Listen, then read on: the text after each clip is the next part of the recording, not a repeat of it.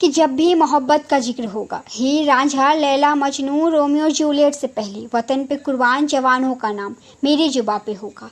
कि खुद से और अपनी प्यारी चीज से मोहब्बत करना तो लाजमी है, पर खुद को भूल कर, अपनों से खुद को दूर कर, ठंडी कड़कड़ाती हवाओं को झेल कर, न सूरज न चांद की फिक्र कर, न दिन न रात से इश्क कर, अपने खून का कतरा कतरा बहाते हैं बस देश से इश्क कर।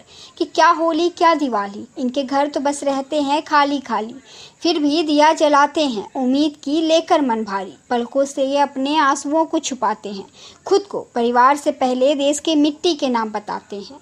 देश की मिट्टी की खातिर सीने में गोली खाते हैं और सच में अपनी मिट्टी से सच्चा प्रेम यही निभाते हैं। कि कभी सोचा है क्या बीतती होगी उस माँ पर जो मर मिटती थी इसी लाल की एक मुस्कान पर।